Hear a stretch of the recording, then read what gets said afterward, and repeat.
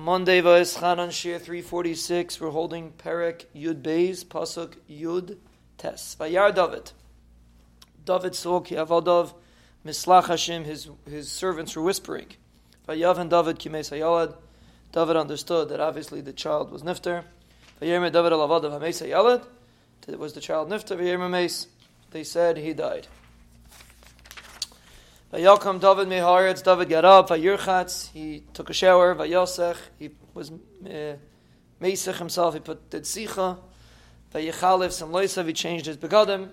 Vayavei beis Hashem. He came to the beis Hashem. Vayishtachu. He was mishtachave. Vayavei al beisa. He came home. Vayishal. Vayasimu lelechem vayechal. He asked. They brought him food and he ate. Because after the child was nifter, then he got up and he ate. What's pshat? When the yelad was alive, you cried. After the yelad died, now you're calm. So you're right. If it's an emotional state, when the child's still alive, there's one level of emotion, and when the child is nifter, it's even more. It's very more upsetting. David should be more upset. The Yemer David said this is not an emotional discussion. Who knows? V'chanani Hashem v'chaya yalad. Maybe the Bnei Shalom will give me chanina. This week's parasha v'eschanan. Bnei Shalom will give me a gift for free, even though HaKadosh Baruch Hu said the child's going to die, like we saw in Psukim before. But David HaMelech still daven that the child should live.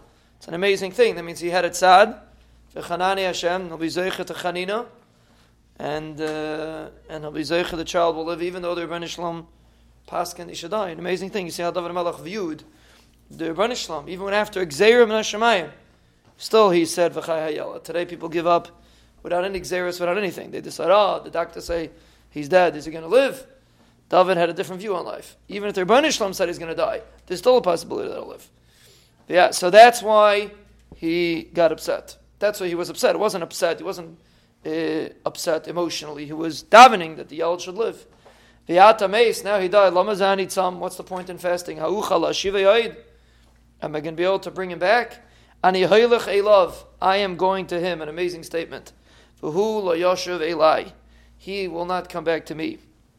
And that's the way David HaMelech viewed life. A person has to view life. But that's where he's heading. Now, not in a depressing fashion, in a motivating fashion, but that's how David viewed life. He said, one day I'm going to reach there. So I should sit and kvetch that he's there. He's ahead of me, so to speak. So basically, David's point was, if there would be a din avelos, right? We have avelos on the Churban Beis Hamikdash. The avelos is on something that it really isn't something that happened, but part of it is when there's a concept of avelos, when there's an existence. Right? We mentioned before the child didn't live long enough that there should be a chiv of avelos. When there's a chiv of avelos, the purpose of the avelos is it's an objective also for the future. When a person is being misable on something in the past, the objective is ultimately the future. There's the Avelis, there's the pain on the past, and then there's the moving ahead from the Avelis. But here, where there's no din Avelis, time to be upset and be frustrated and be angry or sad, so to speak, about a pain, David HaMelech said there's no room for such a thing. And therefore, as soon as the child was nifter, there's no point in davening anymore. So he got up and he sat down to eat.